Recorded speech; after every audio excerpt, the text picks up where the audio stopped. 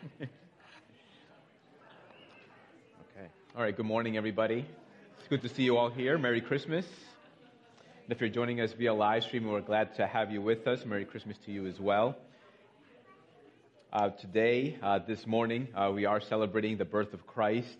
We want to set our minds on that and rejoice and celebrate together as God's family for what the Lord has done for us in sending His Son into the world to save His people from their sins. And so we want to rejoice in that this morning. And before we move on with our service, let me just give you just a few announcements and reminders. First is that we are taking donations for the International Mission Board Lottie Moon Christmas offering. So they are these envelopes that you can place any donations that you'd like to give, and that you can place those in the offering box that's in the back. You can also do that via online as well. This is money that goes to the mission field, directly to the mission field, to support missionaries across the globe who are proclaiming the gospel of Christ. Also, with our first snowfall of the season, I wanted to make sure I communicate to you that as we, of course, anticipate more snow in the near future, that we will communicate to the church via different ways to let you know if the weather's bad enough, whether or not we will have service. And so some of the ways that we will do that is by sending an email to the church, to the church-wide. And so could be on the lookout for an email that will tell you whether or not a service might be closed due to terrible weather. Another way is it'll be posted on the church website. And these things we will try to communicate in a timely manner. Another way is that we'll post something on Slack. If you're familiar with Slack and you're part of that, we'll make sure to announce it there as well. And also, if you don't have access to those different modes of communication or internet, please be sure to call someone and to ask whether it's one of the deacons. You can call the church office as well and just leave a message. And I get those messages. And if you are wondering, I'll make sure to call you back and let you know if we are canceling services. So just for you to be aware that we will try to communicate with you in a timely manner if service should be canceled because of terrible weather.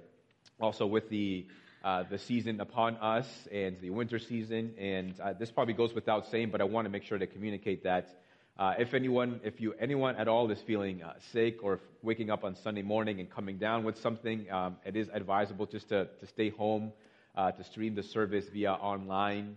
I know it's not preferable, but it is advisable just for everyone else's protection. We do have also a policy with the nursery that if a child comes up with a fever, that they at least be 24 hours without a fever before coming and being a part of the nursery. It's just a way to protect other children from getting sick, and also nursery workers and anyone else in the church as well.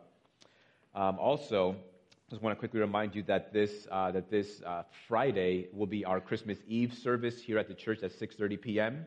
That's normally a much shorter service. We'll have sing a few songs, Advent reading, and also a short sermon, and that'll be followed by some light refreshments down in the fellowship hall as well. So if you are around for that, we would love to have you here to celebrate with us the birth of Christ. And also the 26th will be our regular service as well. I know that some of you will probably be traveling during that time. That's okay. Enjoy yourselves. But if you are around, if you are in town, we'd love to have you here as well as we come together to worship the Lord on that Sunday morning. And so for the past few weeks, we normally introduce our service with an Advent reading and prayer. This will help us to just orient our minds on the true celebration of Christ, the true celebration of Christmas, and that is that Christ was born into the world. And so to help us with that this morning and do our Advent, I'm going to invite Jeff and Terry Remmers, who will help us and transition us to that. And then after they conclude with a short prayer, then we will go into some songs to celebrate the birth of Christ together this morning.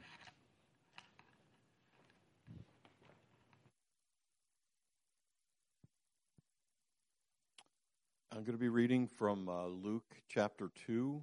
I'm going to go from 22 to 35. The key verses are 34 and 35. And when the time came for their purification according to the law of Moses, they brought him up to Jerusalem to present him to the Lord.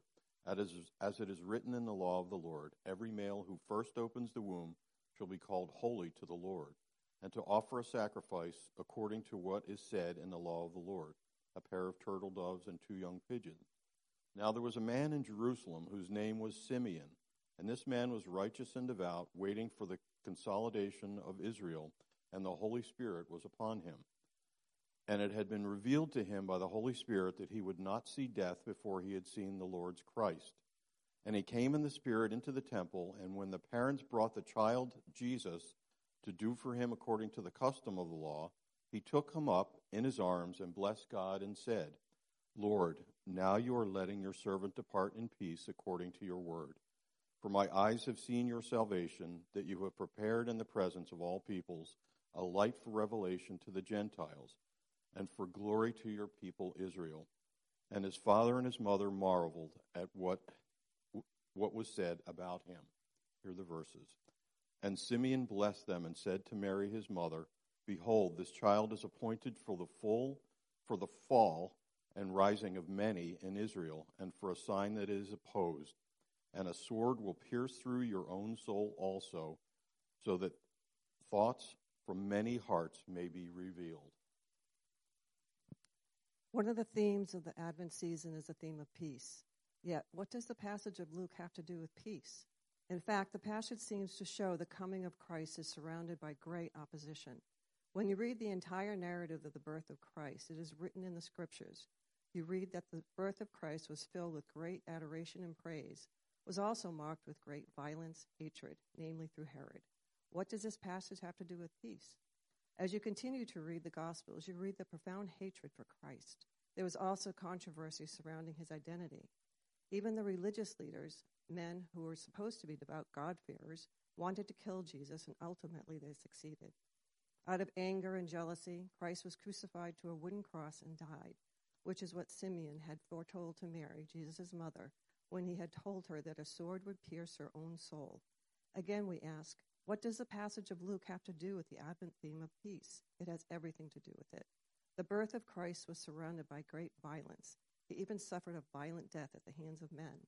Yet Jesus came into the world not to bring worldly peace, but to establish a peace between God and men. He was appointed for the falling and rising of many through the preaching of the gospel, through the healing of the sick, and through the forgiveness of sinners. He was appointed to be a sign that is opposed, and that opposition was because he raised the dead back to life, gave sight to the blind, and called all men to believe in him for their salvation. Jesus was a man of peace, yet hated by the world for proclaiming a message of peace. The message that he declared to the world is that their most desperate need is a need for peace with God that is only given through faith in Jesus as the Son of God, who came, lived, died on a cross, and rose from the dead. This season, as you celebrate with friends and families, remember the peace of God that comes to us through Jesus Christ, who was given unto us. While we still long for peace in the world, remember that the most impossible peace, that is a vertical peace with God, has been achieved through Christ. And let us look forward to the day when he will bring his kingdom on earth and establish eternal horizontal peace.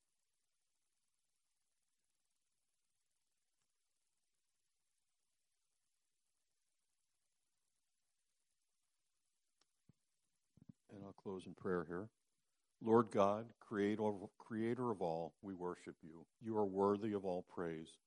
Lord, you are all-powerful and all-knowing, our creator, sustainer, redeemer. Lord, we praise you for who you are and who you continue to be in our lives. We love you, Lord, because you first loved us and showed us that love by sending your Son to leave your side in heaven and walk this earth as a man. You gave him as a sacrifice for our sins, even when we are not worthy. There's no God like you, Lord. We worship you and give you praise.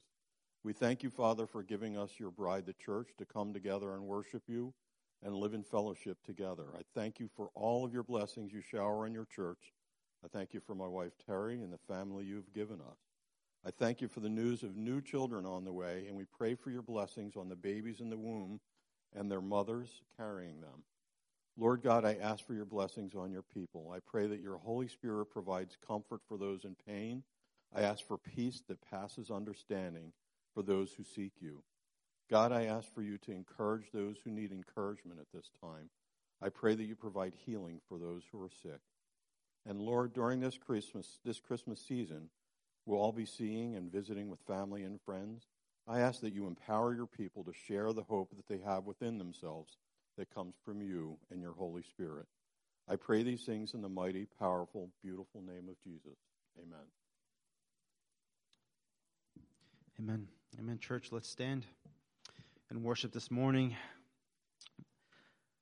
The Word of God says, make a joyful noise to the Lord, all the earth. Serve the Lord with gladness. Come into His presence with singing, and know that the Lord, He is God. It is He who made us, and we are His. We are His people and the sheep of His pasture. Enter His gates with thanksgiving and His courts with praise. Give thanks to Him. Bless His name, for the Lord is good. His steadfast love endures forever, and His faithfulness to all generations. Amen. Let's sing. Joy to the world, the Lord is come. Let earth receive her King. Let every heart prepare Him room. And heaven and nature sing. And heaven and nature sing. And heaven, nature sing. Joy to the earth. Joy to the earth, the Savior reigns. Let men their songs employ, while fields and floods, rocks, hills, and plain repeat the sounding joy. Repeat the sounding joy. Repeat the sounding joy. No more. No more let sins and sorrows grow, nor thorns infest the ground. He comes to make His blessings flow, far as the curse is found, far as the curse is found, far as the curse is found. He rules. He rules the world with truth and grace, and makes the nations prove the glories of His righteousness, and wonders of His love, and wonders of His love, and wonders of His love.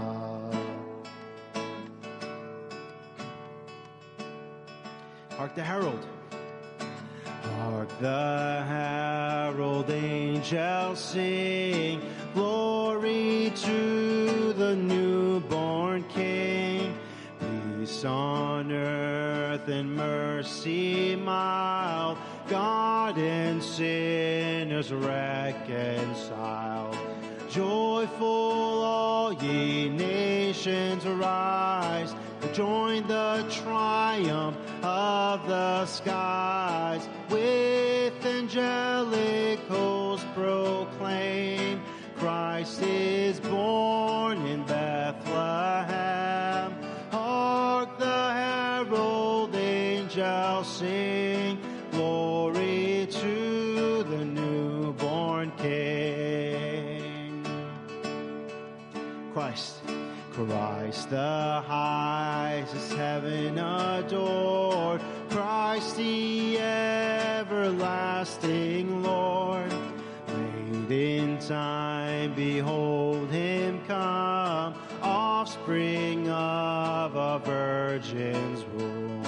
Veiled in flesh, the Godhead see, hail the incarnate deity.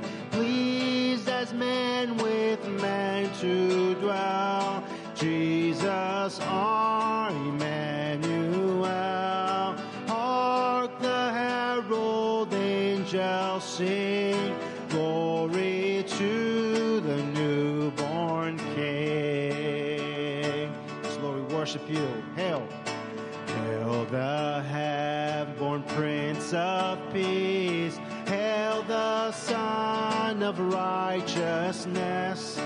Light and life to all He brings, risen with healing in His wings. Mild He lays His glory by, born that man no more may die, born to raise the sons of earth, born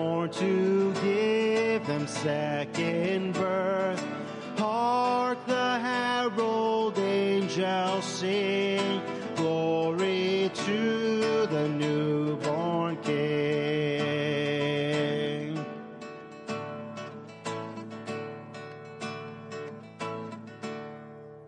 Amen.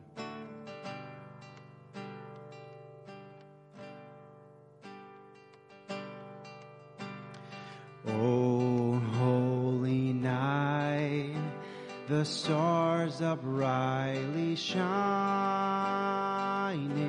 It is the night of the dear Savior's birth. And long lay the world in sin and error pining, till he appeared and the soul felt its worth. A thrill of hope, the weary world rejoices, for yonder breaks a new and glorious morn. Fall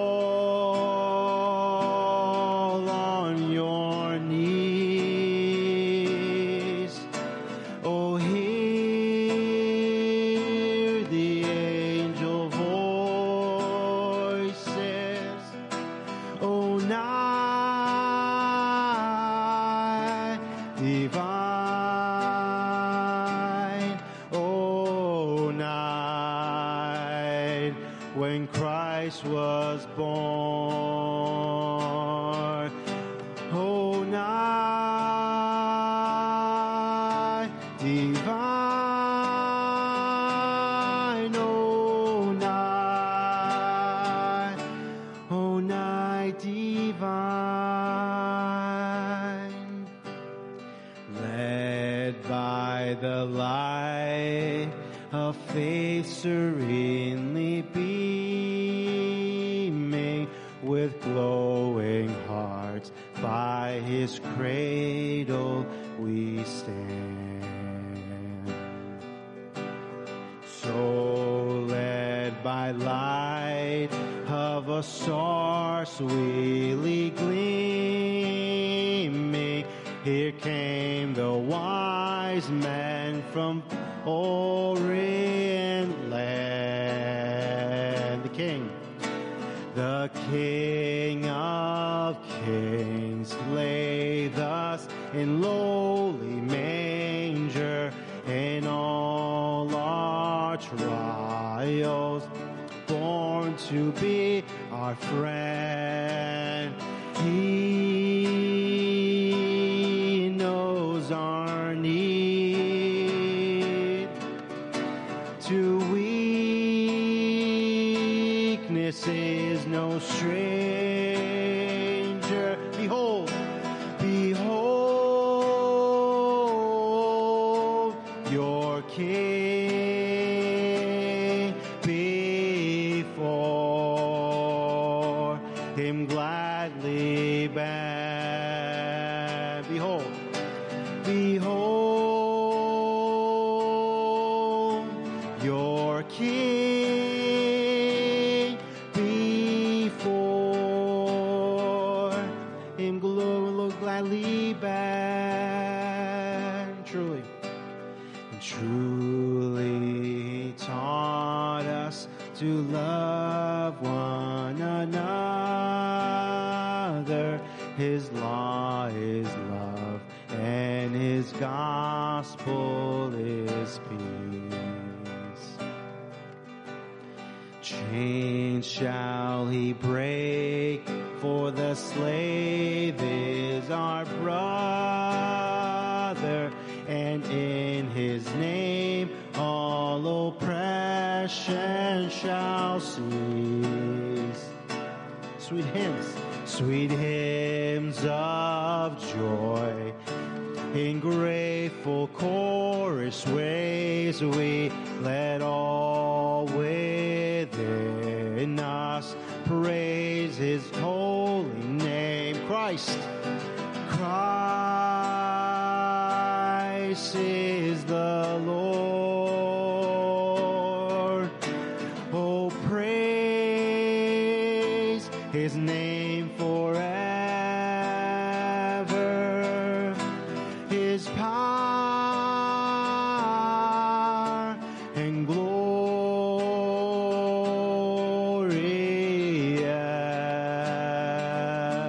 evermore proclaim. His power and glory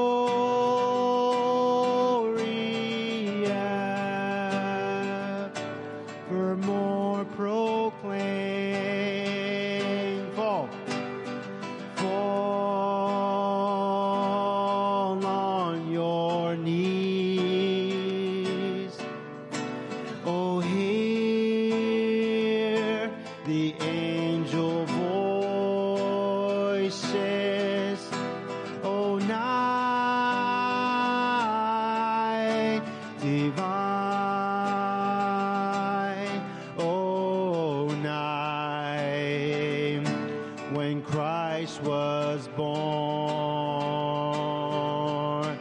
Oh, night divine.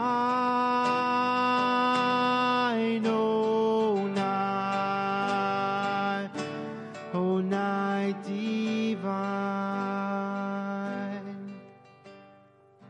Lord, we praise you this morning and asking you, Father, to lead us into more worship, into your word now, Lord. Let us not forget, Lord, why we are here. Let us not forget, Father, during these weeks of celebrating Advent, Lord, let us not forget that gift that you have given us, Jesus. And it is today why we celebrate and why we sing, O Holy Night, or Joy to the World. May you be glorified in our time together today, Lord. May you be magnified.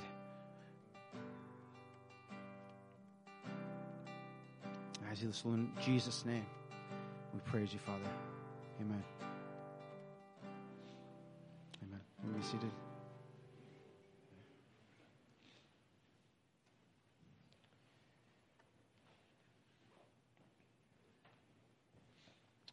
Let me read to us from Matthew chapter 1, verse 20 to 23. And then we'll pray.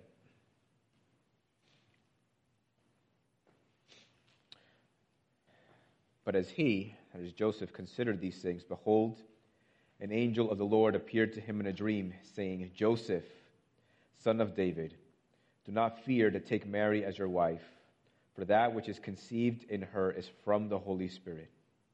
She will bear a son, and you shall call his name Jesus, for he will save his people from their sins. All this took place to fulfill what the Lord has spoken by the prophet. Behold, the virgin shall conceive and bear a son, and they shall call his name Emmanuel, which means God with us. Amen. Let's go to the Lord and let's pray.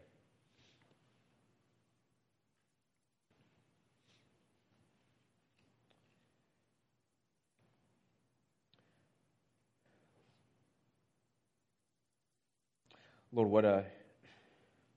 what a joy it is to sing of the birth of Christ. What great news of joy, what great news of celebration. Lord, how can we express our deep affection for Christ? Lord, everything that we can say and do to express our gratitude and our joy for what you have done for us just pales in comparison to the magnitude of what happened on that seemingly obscure night when the Savior of the world was born. And yet we want to come before you this morning to worship you, to thank you, to honor you for what you have done. to think that the Son of God would come into the world, born just like we are born into this world, coming into this world that we live in. When he is the one who created the world, when he is the one who gave us life and breath, that he would come and be born of a virgin, born in a humble manger, in order to save us from our sins. Lord, we desire to bless your holy name, to give you thanks. And Lord, as we set our minds on Advent, and as we set our minds to celebrating the holiday season, Lord, forgive us for the moments when we forget the birth of Christ. When this occasion, when this miracle is just so far from our minds, Lord, as we think about the busyness of the holidays, as we think about the celebrations and the gifts and the planning and the giving of gifts, Lord, all things that are good and wonderful. But sometimes we allow those things to shadow the birth of Christ, forgetting that it is Christ who is the greatest gift of the world and the greatest gift that we have received through faith. Lord, forgive us also for the times when we can become selfish and we might see others as an inconvenience, perhaps even our friends and family members. When it is this holiday season, when it's the Advent season that reminds us of the incredible gift that you have given to us out of love. And knowing that you would go to such great lengths to give us such a precious gift, how then can we not think more about others? Lord Jesus, help us to fix our eyes on you.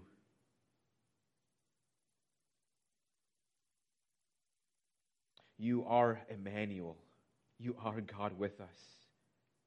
We do not need to go into a temple to be in the presence of God. We do not need a human person to be an intermediary between us and God, Lord. But you, Jesus, are God with us. You have come to dwell with man. As the old hymn says that we have just sang, pleased as man with man to dwell. Jesus, our Emmanuel. And that you would do more than that you would even abide with each and every one of us through your Holy Spirit. All these things you are to us through your coming down into the world to give us these precious gifts, to die for the sins of your people. Lord, this season reminds us of why you came and what made Advent necessary, namely our sins and the judgment that our sins deserved. As we celebrate, by your Holy Spirit, please keep these precious truths and realities firmly fixed in our minds and in our hearts. Lord, even when we might forget or lose sight of the true reason for our celebration, Lord, graciously remind us. We thank you for giving us this day, this morning, to celebrate and to rejoice. May we continue in this heart of celebration throughout the rest of our time together this morning, throughout the rest of our week, and even into the new year. We thank you, Lord, for what you have done for us. And it is in the name of Jesus Christ that we pray. Amen. Amen. If you would, please turn to the Gospel of Luke. We'll be in Luke chapter 2, and we'll read verse 14.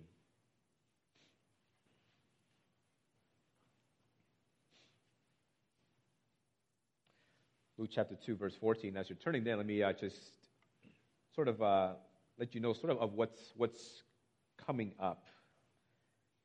So as you know, we're have the Christmas Eve service on Friday, continuing to focus on the birth of Jesus Christ and what that means for us.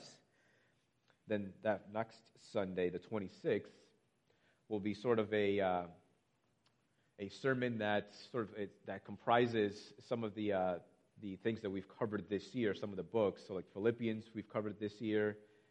We've covered a lot of the Psalms over the summer. We've covered the book of Jonah.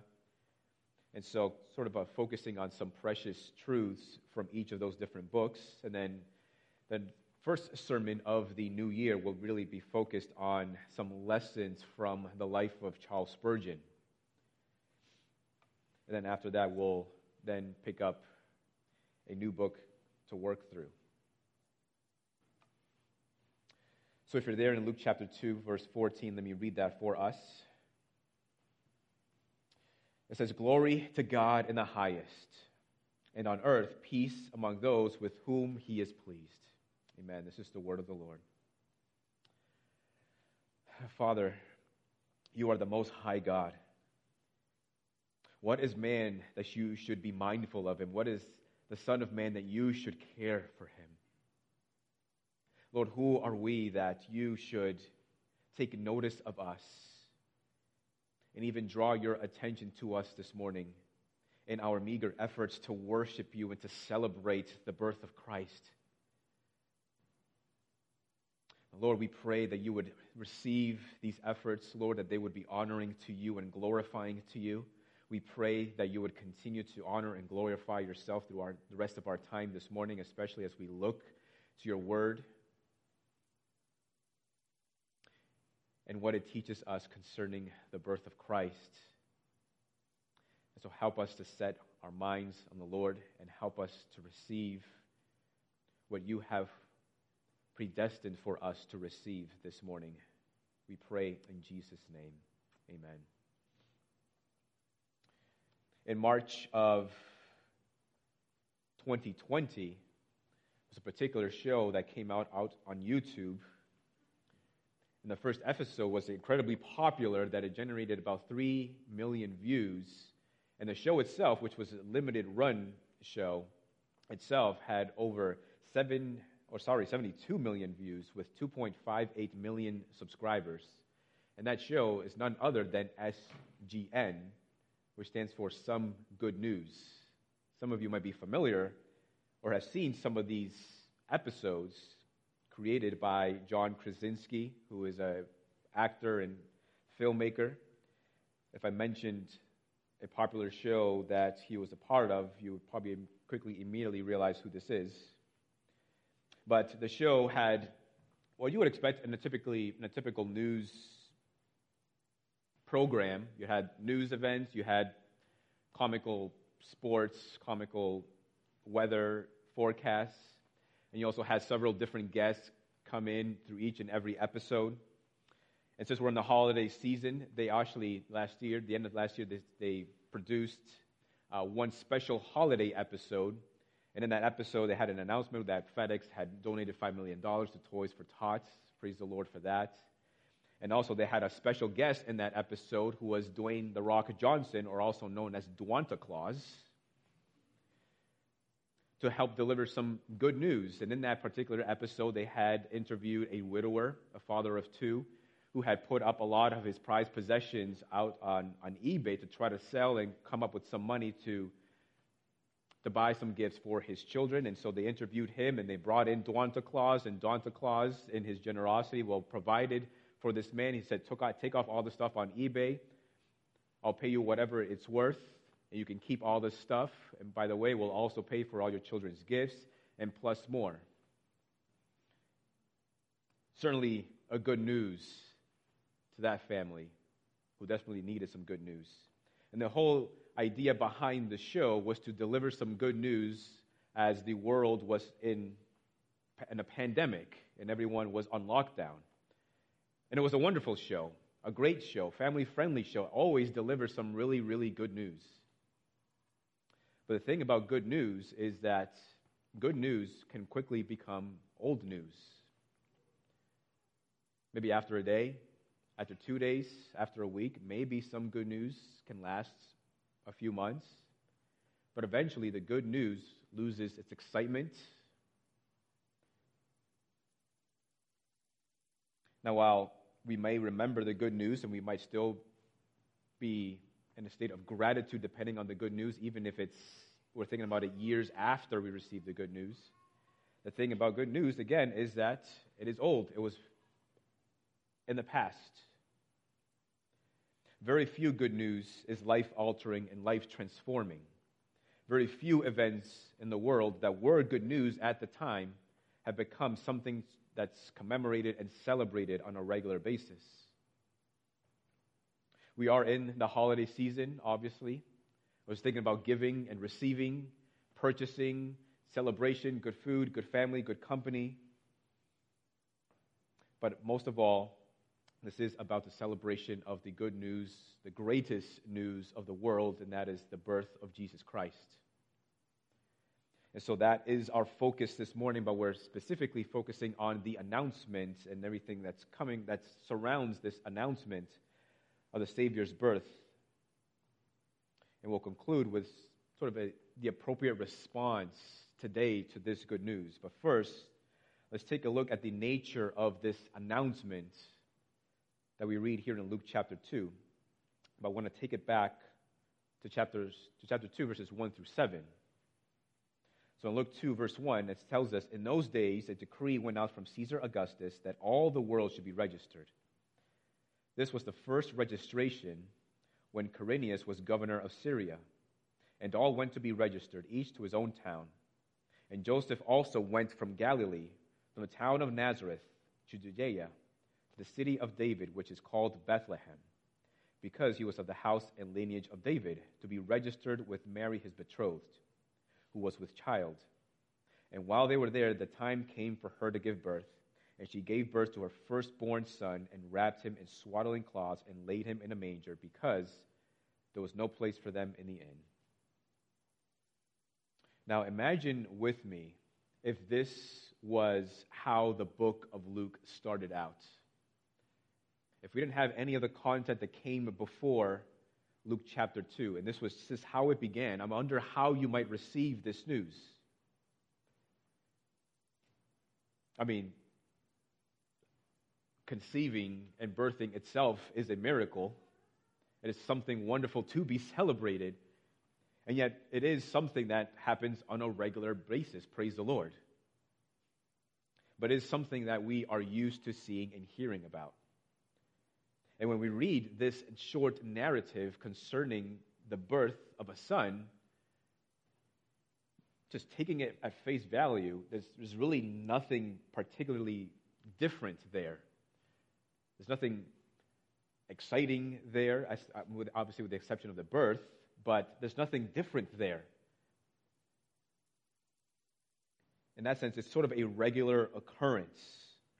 Even what is extraordinary becomes ordinary through repetition, something that you come to expect. You know, and sometimes, maybe for you, as you think about the holiday season, might seem sort of a regular day or a regular holiday. Or I wonder how you consider the birth of Christ during this Advent season. Do you perhaps think of it as something just another day? Something ordinary? Something that becomes repetitive year after year after year? Maybe what's once exciting but not all that exciting anymore. And yet at the same time, many of us might anticipate the holidays, the receiving, the giving of gifts, time with family, time with friends. But that excitement at times might pale in comparison to the excitement that we perhaps should have as we think about the birth of Jesus Christ and what it means for the world. That we might take chapter 2, verses 1 through 7, and sort of the ordinariness of that narrative,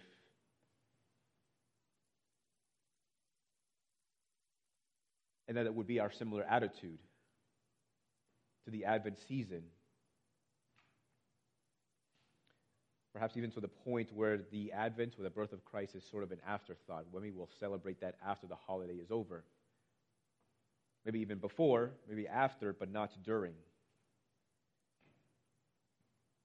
Such a seemingly ordinary event. But there's a lot of content that came before it. And then even then, it's still kind of perplexing because it's still so ordinary, given everything that came before. I mean, in Luke chapter 1, verse 26, it tells us, in the 6th month, the angel Gabriel was sent from God to the city of Galilee named Nazareth, to a virgin betrothed to a man whose name was Joseph, of the house of David. And the virgin's name was Mary. And he came to her and said, "Greetings, O favored one, the Lord is with you." But she was greatly troubled at the saying and tried to discern what sort of greeting this might be. And the angel said to her, "Do not be afraid, Mary, for you have found favor with God. And behold, you will conceive in your womb and bear a son, and you shall call his name Jesus. He will be great and will be called Son of the Most High.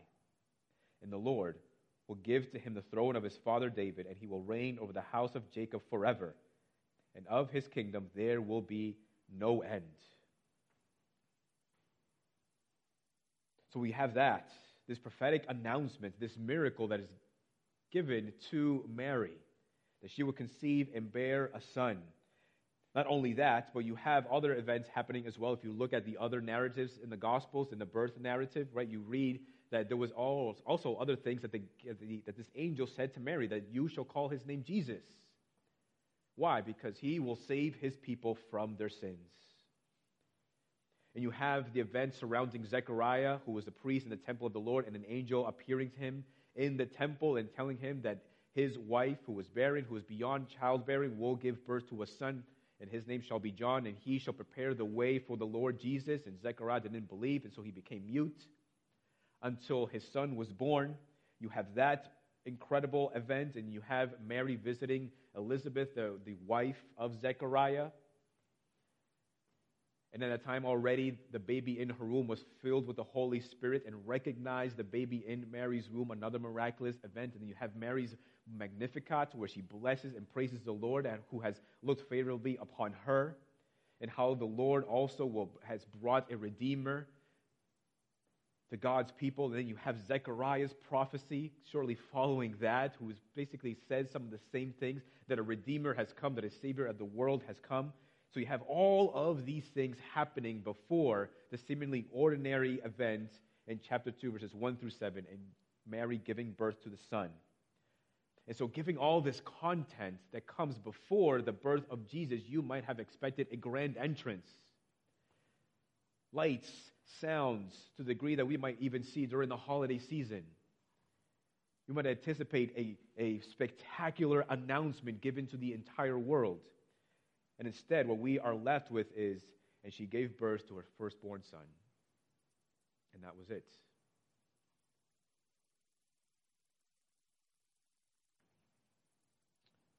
Given all that happened before, some might even be left wondering, sort of with this feeling of being let down, perhaps. Right? I'm sure we've all experienced being let down before, maybe something that was hyped up, something we looked forward to seeing or experiencing, and then we go through it, and it's like, that really wasn't anywhere near what I expected. We might have expected a grand entrance, something spectacular, and if that was the case, then you might be let down. Which might then only add to the feelings of ordinariness surrounding the holiday season. But thank the Lord for verses 8 through 14.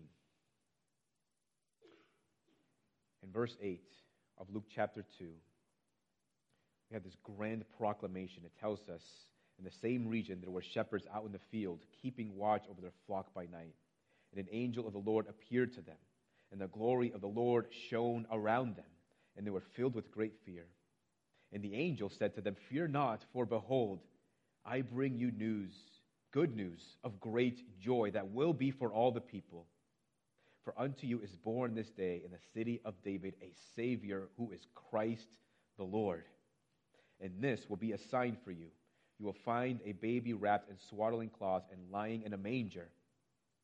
And suddenly there was with the angel a multitude of the heavenly host, praising God and saying, "Glory to God in the highest, and on earth peace among those with whom he is pleased." Again, we have such an ordinary telling of this birth, and yet what we also see is this great joy and celebration in the heavens. It's like the heavens themselves are torn open, and then these shepherds are able to see something that is happening that no person could see with their natural eyes. They get a glimpse into this heavenly choir. And if you had then expected that there'd be some grand announcement, some grand proclamation of the Savior's birth, if you continue just to read down through the narrative and get to chapter 8, your expectation would be met and even exceeded. So what we have is a choir of angels celebrating the birth of Jesus Christ. Nowhere else do you see this in other narratives in the Gospels surrounding the birth of Christ. Without it, right, we might be disappointed. We might be tempted to treat it trivially.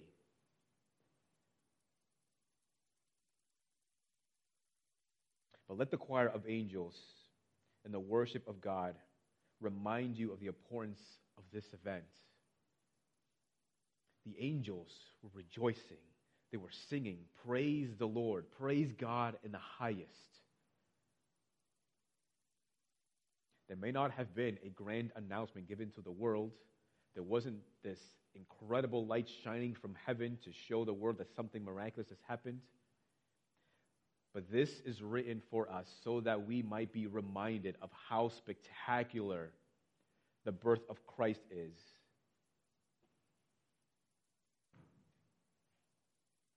What appeared to be an ordinary birth, what we see is not ordinary at all, but it's actually spectacular in its scope and its breadth. Not only include the celebration of men, but the celebration of angels as well. Right, and if the angels themselves worship and praise the Lord for this miraculous event, how much more should the children of God celebrate and rejoice this miraculous event every single year?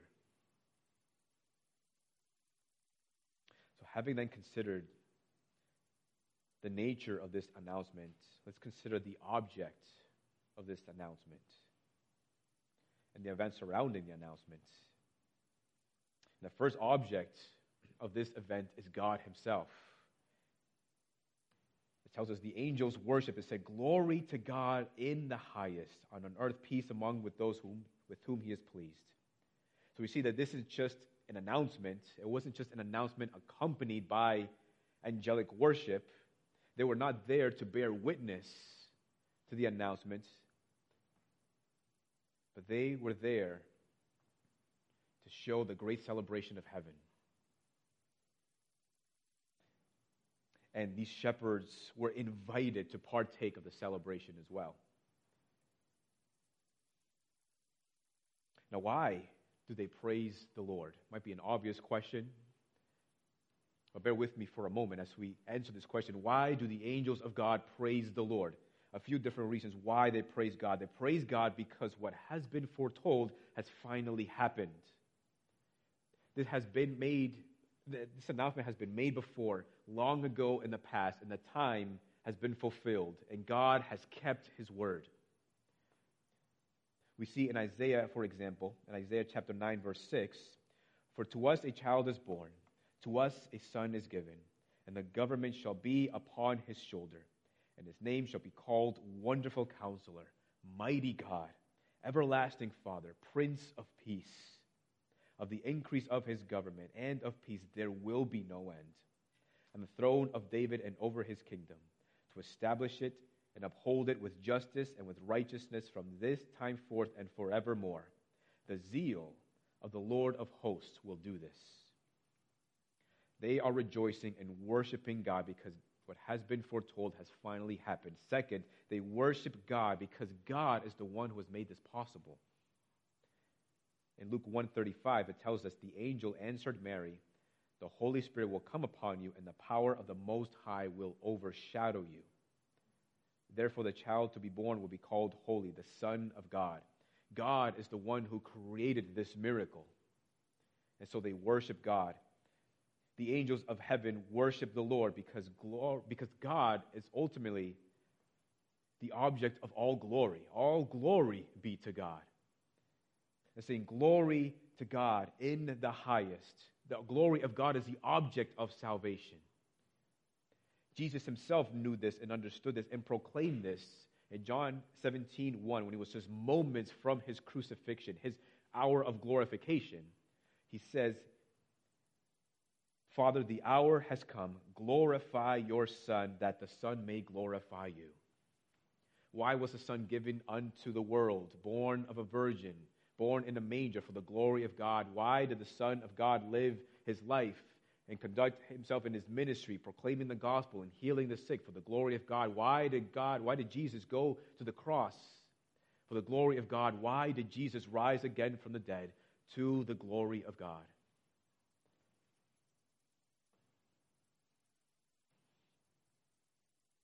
So, of course, the angels are worshiping God because all glory is to God.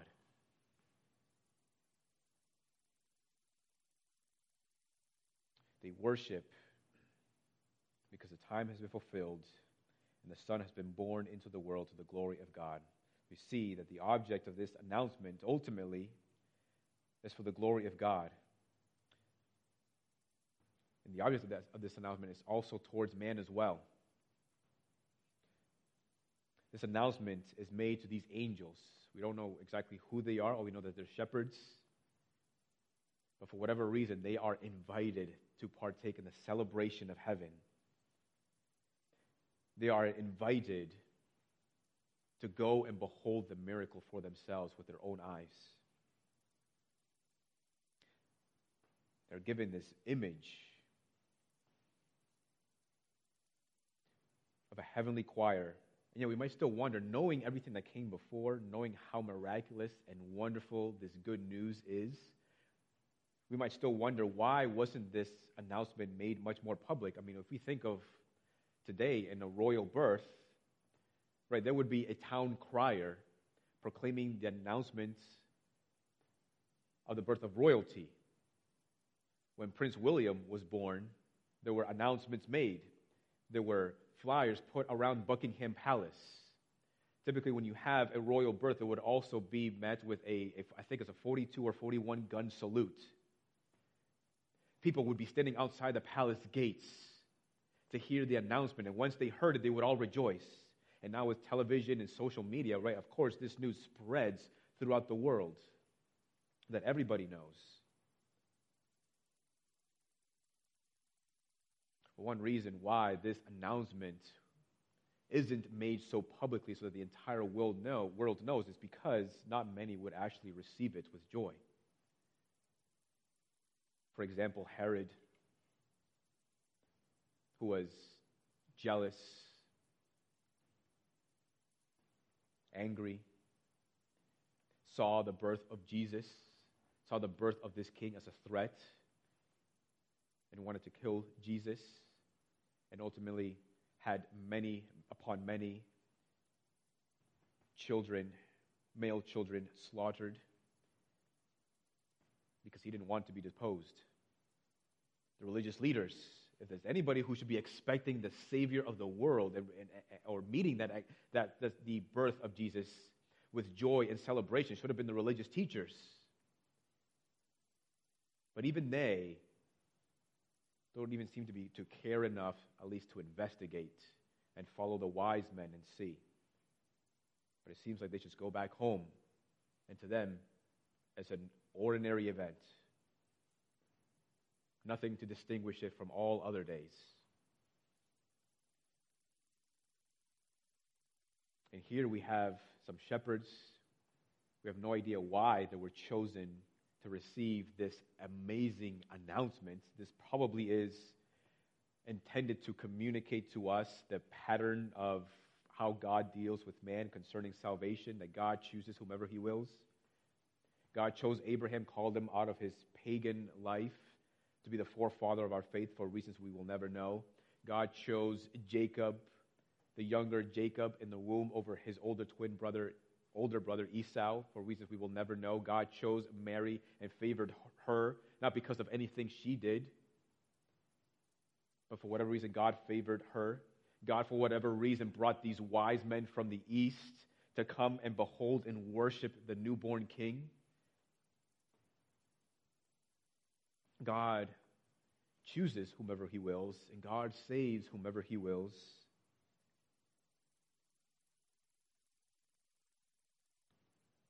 But this is also written for us.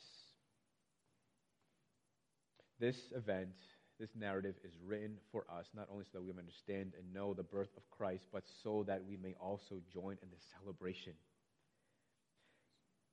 So that we don't allow the rush of the holidays, so that we don't allow the festivities, so that we don't allow or permit the anticipation of the celebration to overshadow the celebration of our hearts that there should be towards the birth of Jesus Christ and what it means for you and me.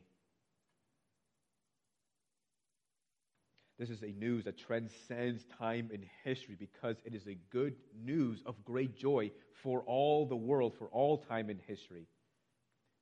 So that God's people would continue to rejoice over and over and over again because of what Christ has done for us.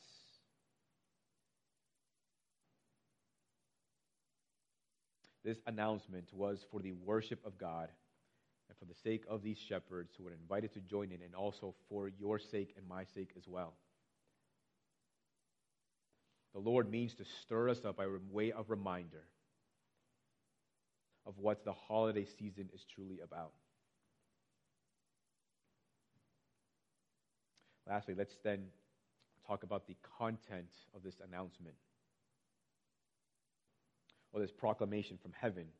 The angels praise the Lord, and they sing, "Glory to God in the highest, and on earth peace among those with whom he is pleased." And there's a message behind the message here. They say, "Glory to God in the highest." They're not saying glory in the highest to God, ascribe to God all glory and praise in the highest way possible, though he is deserving of that. But no, they are saying glory to God who is in the highest. And this seems to be a reference to a particular title of God that we see throughout the Bible, a title that you don't see quite often. You see its usage mostly in the Psalms and interestingly in the book of Daniel, and that title is the Most High, that God is the Most High. For example, in Genesis 14:22, Abram said to the king of Sodom, "I have lifted my hand to the Lord, God Most High, possessor of heaven and earth." Psalm 47:2, "For the Lord, the Most High, is to be feared, a great king over all the earth." Daniel 4:17, "The sentence is by the decree of the watchers, the decision by the word of the holy ones, to the end that the living may know that the Most High rules the kingdom of men and gives it to whom he will and sets over it the lowliest of men." Do yourself a favor, when you get the chance, just look up the usage of Most High in the Bible. It's not very many, but it reveals a great deal about the person of God. It is a title that points to God's royalty and honor that surpasses all others, that he is the ruler of all nations, that he is possessor of all things, that he is the one who deserves worship and glory and honor above all men. It's a title that sets God apart from all other people, from all other kings, from all other leaders. It points to his prestigiousness that is unsurpassable by anyone or anything. So they're ascribing glory to God, the God who is the Most High. And they're worshiping him for the peace that has come on earth to those with whom God is pleased with. So what we have here is God who is the Most High bringing his peace down below, sort of coming across this vast chasm and bringing a peace to us, bringing a gift amongst men, a gift that we would not expect somebody of so much prestige and status and honor. It points to the condescension of Jesus Christ. It's a reminder in the book of Philippians that Jesus did not count equality with God a thing to be grasped, that even though he was in the form of God, that even though he was God, he humbled himself by becoming obedient to the point of death, even death on a cross, taking on our likeness. That God in Christ would cross this incredible chasm to come to us. This is why Jesus is called Emmanuel, God with us. I mean, what king? You would never expect a king who has a son, newborn, to then be given into the world, to live amongst men, to live with common man. You would never expect that. This is what God has done. Not as a form of punishment towards his son, but because he loves his son and he wants him to receive the glory, and because he loves his people who are on earth and have found favor in his sight. That God would send his royal son into the world, born of a virgin, to live as one of us, to go through the trials that we experience, to experience the sufferings that we endure, to experience even the temptations that we are faced with, and yet without sin, in order to identify with us, in order to show that he is like us, in order that he may die for us. This is the meaning of Christmas. This is why we celebrate. God had given unto us his son. He did it for the sake of those who are favored by God. And those who are favored by God have his peace. This is the good news of peace. And this is different from our understanding of peace. When we think of peace, we think of relational peace. Peace with family members, peace with friends, peace between governments, peace between nations, peace between leaders. But that is not the kind of peace that God had intended to give to the world. But what he intended to give is a shalom kind of peace, a peace with man, with God. A holy state of blessedness between God and man. A reconciliation between God and man. That's the kind of peace that God intended to give to the world, and this is a gift which increases the delight of this good news because it cannot be earned. It cannot be purchased. This is a comfort for anyone and everyone in the world. This is a comfort for the person who thinks that their sins are too grave, who thinks that their sins are too many, who thinks that they have done too many terrible things in the world and perhaps even estranged themselves from their family and have nobody to celebrate with this holiday season. That the good news of this gift is for them as well because it cannot be earned or purchased, but it is received freely through faith in Christ. And at the same time, it is a frightening reality to those who place their comfort and trust on their good works. Because this isn't something to be earned, a reward for good behavior, because if it is for good behavior, well then bad behavior will then means that you are then deserving of it being taken away. And nobody wants to live with that kind of doubt, to always think about, am I doing enough? Am I doing enough? Am I doing enough? But this is a gift to be received by faith. And how is this vertical peace with God even accomplished? It is accomplished by Jesus Christ, who was born into the world and died for sin. And that is the problem that we have. We have sin that creates this chasm between us and God, that makes this relationship with God irreparable, irreconcilable because of our sins. And Jesus has come into the world in order to pay the debt of sin that we owe to God, to spare us from the judgment of God because of our sins. And when we place our faith and trust upon Jesus, then we are reconciled with God, forgiven of that debt of sin. And we receive this peace with God. That's why the book of Romans chapter 6 says that the free gift of God is eternal life in Christ Jesus our Lord. It is a free gift accomplished by the death and resurrection of Jesus Christ. to be received by those who place their faith upon Jesus as the Son of God. This peace is for anyone who will receive it by faith, and that is how you know that you are favored by God. When you receive this faith, this gift by faith. Romans 15:13, may the God of hope fill you with all joy and peace in believing. Joy and peace in God is received through faith. The story of Christmas is a story about how the Most High has transcended time and space and even our sins to reconcile us to himself. It's about how the Most High has taken the initiative in establishing this peace with us. It was about the Most High absorbing the cost of this peace, and namely, that is the crucifixion of his Son for us. And this peace is given to whomever receives it by faith. So this is what the holiday season is truly about. So to conclude, let me give you some thoughts concerning the celebration of Christmas to the glory of God. I want to speak to a few different categories. You might fall into one or more of these categories that I'm speaking to.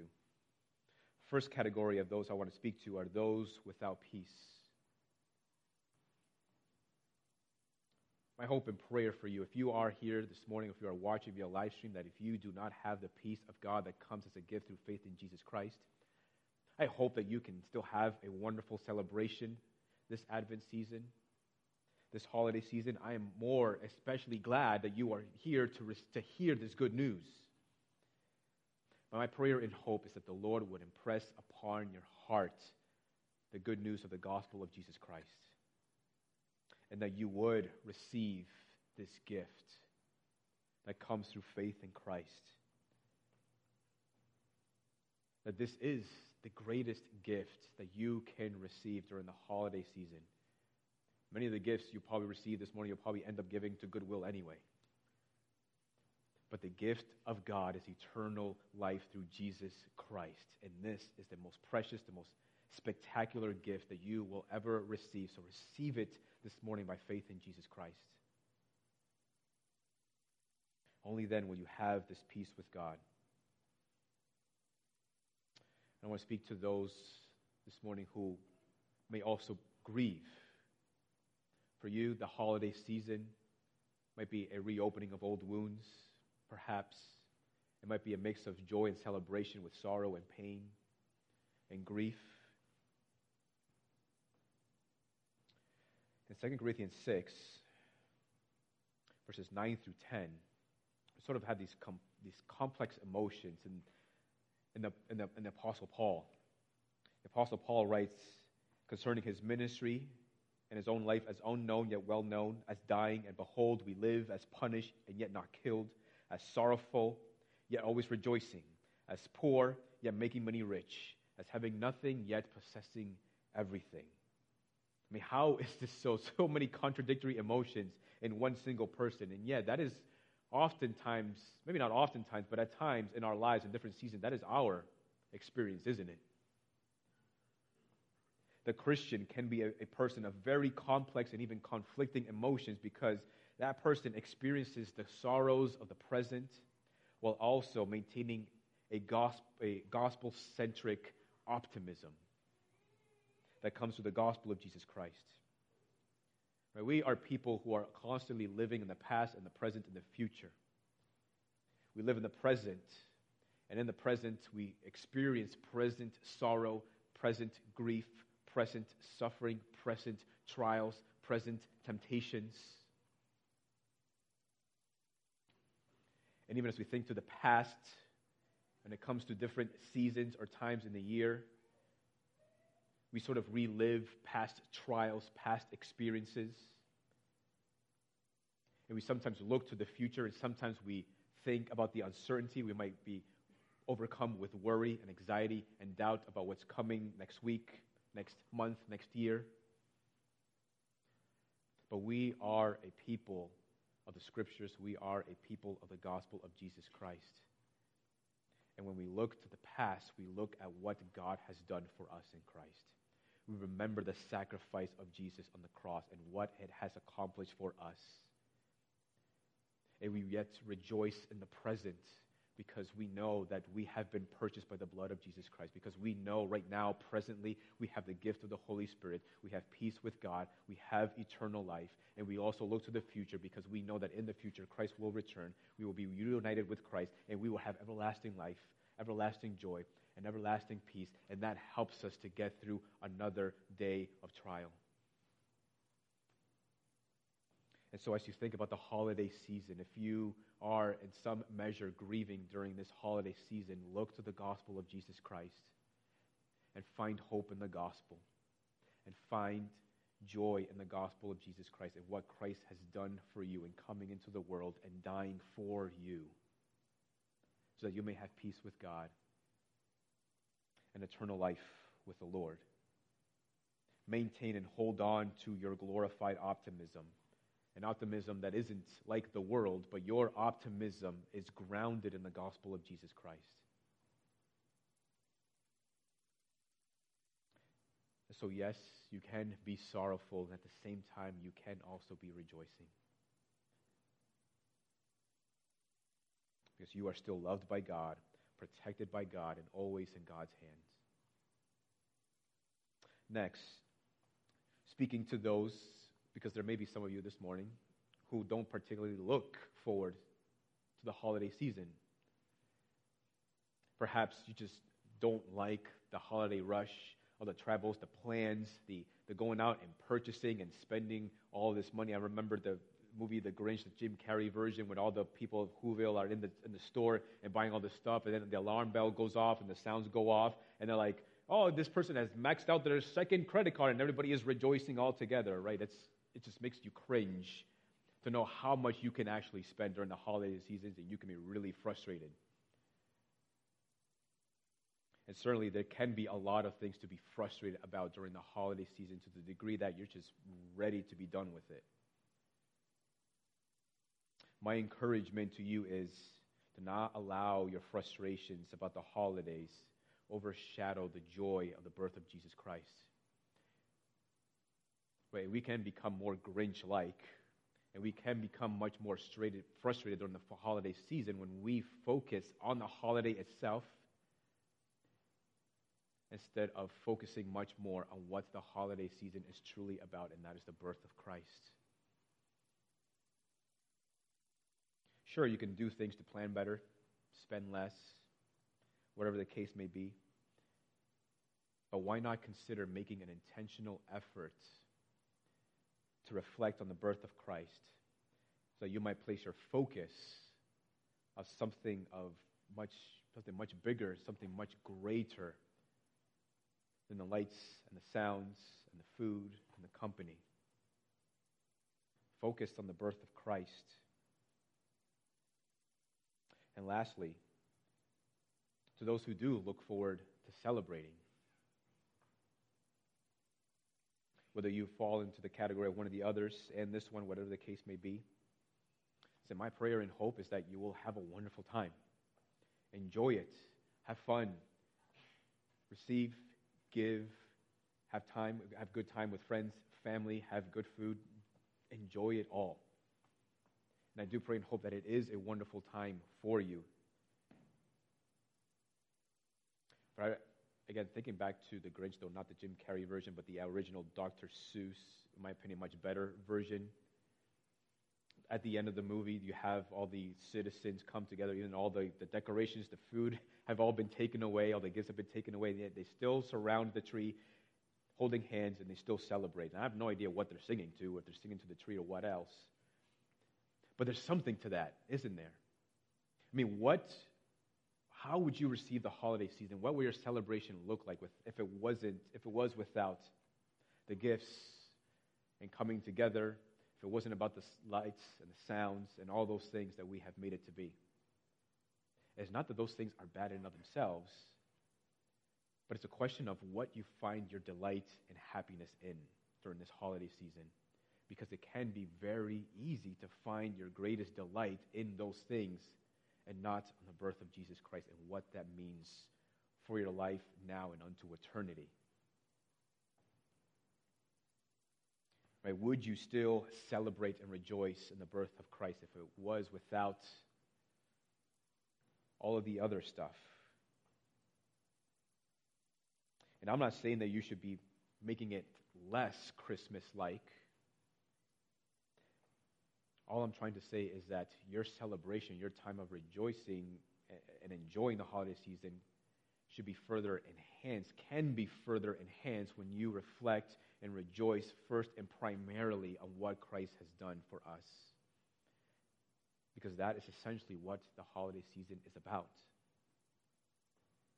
When we look to the gospel, when we look at the birth narrative, when we look at the manger scenes, when we look at all these things that the scriptures tell us about what the birth narrative is about, what Christmas is about, it's an opportunity for us to rejoice and proclaim, look at what God has done for us.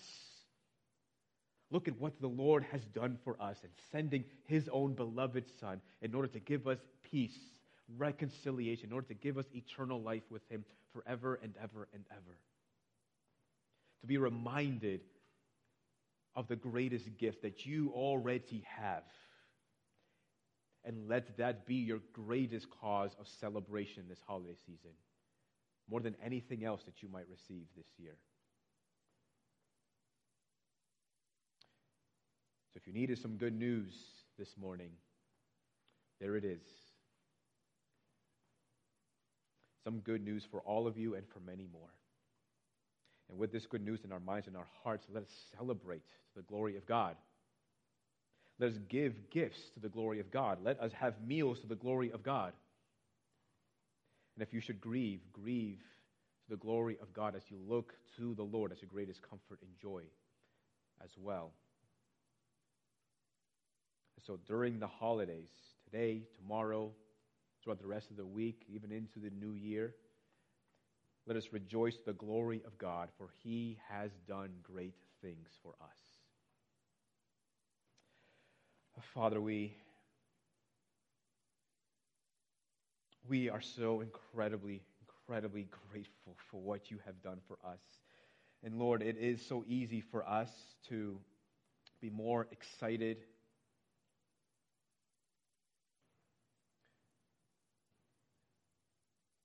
about all the other things that Christmas has become.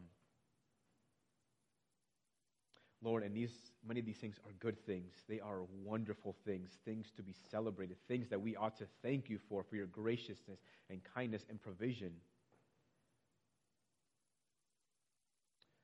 Lord, we often forget that we have within us something better and something greater than anything that we could receive during the holiday season. And that is the gift of Christ, who is our Savior. Lord, help us to rejoice in the birth of Christ. Help us to rejoice that Christ is our Savior.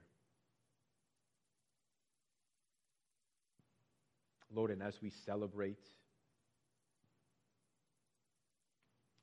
God, that our time of celebration,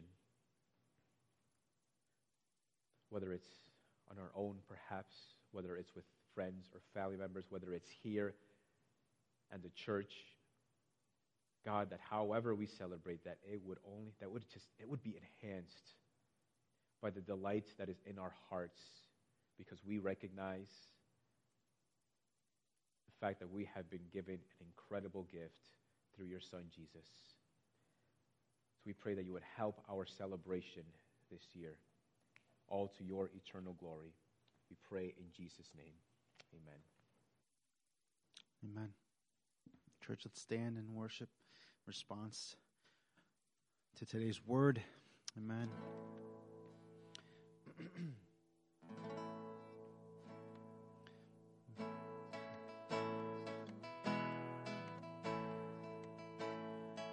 What hope? What hope we hold this starlit night. A king is born in Bethlehem.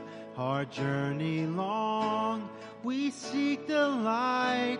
that leads to the hallowed manger ground. What fear we felt in the silent age, 400 years can he be found, but broken by a baby's cry. Rejoice in the hallowed manger ground. Emmanuel, Emmanuel, God incarnate, here to dwell. Emmanuel, Emmanuel, praise his name. Emmanuel.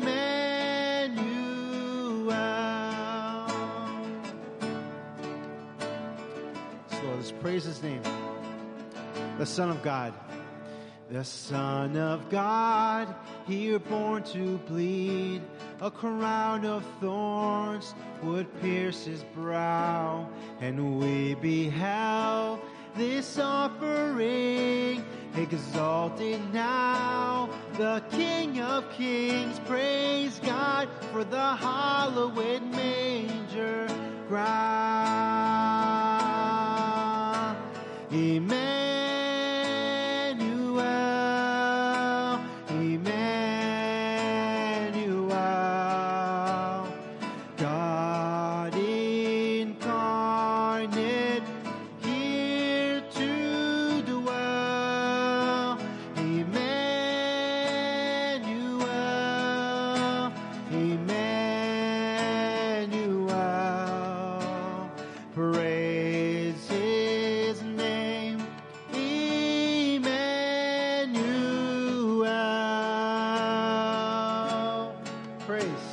praise his name. Emmanuel.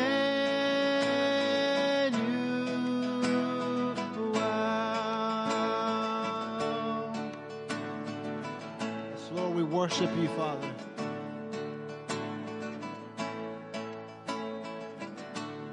We sing Emmanuel. Amen. Father, all glory is to you. Glory to God for bringing us hope and peace through his Son, Jesus Christ. God, you are now with us. What an overwhelming joy and comfort that you have brought to us, Lord. Jesus, Emmanuel. Father, may we remain in this joy and peace through faith and celebration through the Holy Spirit of the gospel of our Lord and Savior Jesus Christ. May we celebrate, Lord, in this season. May we not forget the greatest gift ever given to mankind. We thank you, Lord. May the Lord bless you and keep you. The Lord make his face to shine upon you and be gracious to you. The Lord lift up his countenance upon you and give you peace. Church, God bless you. Merry Christmas.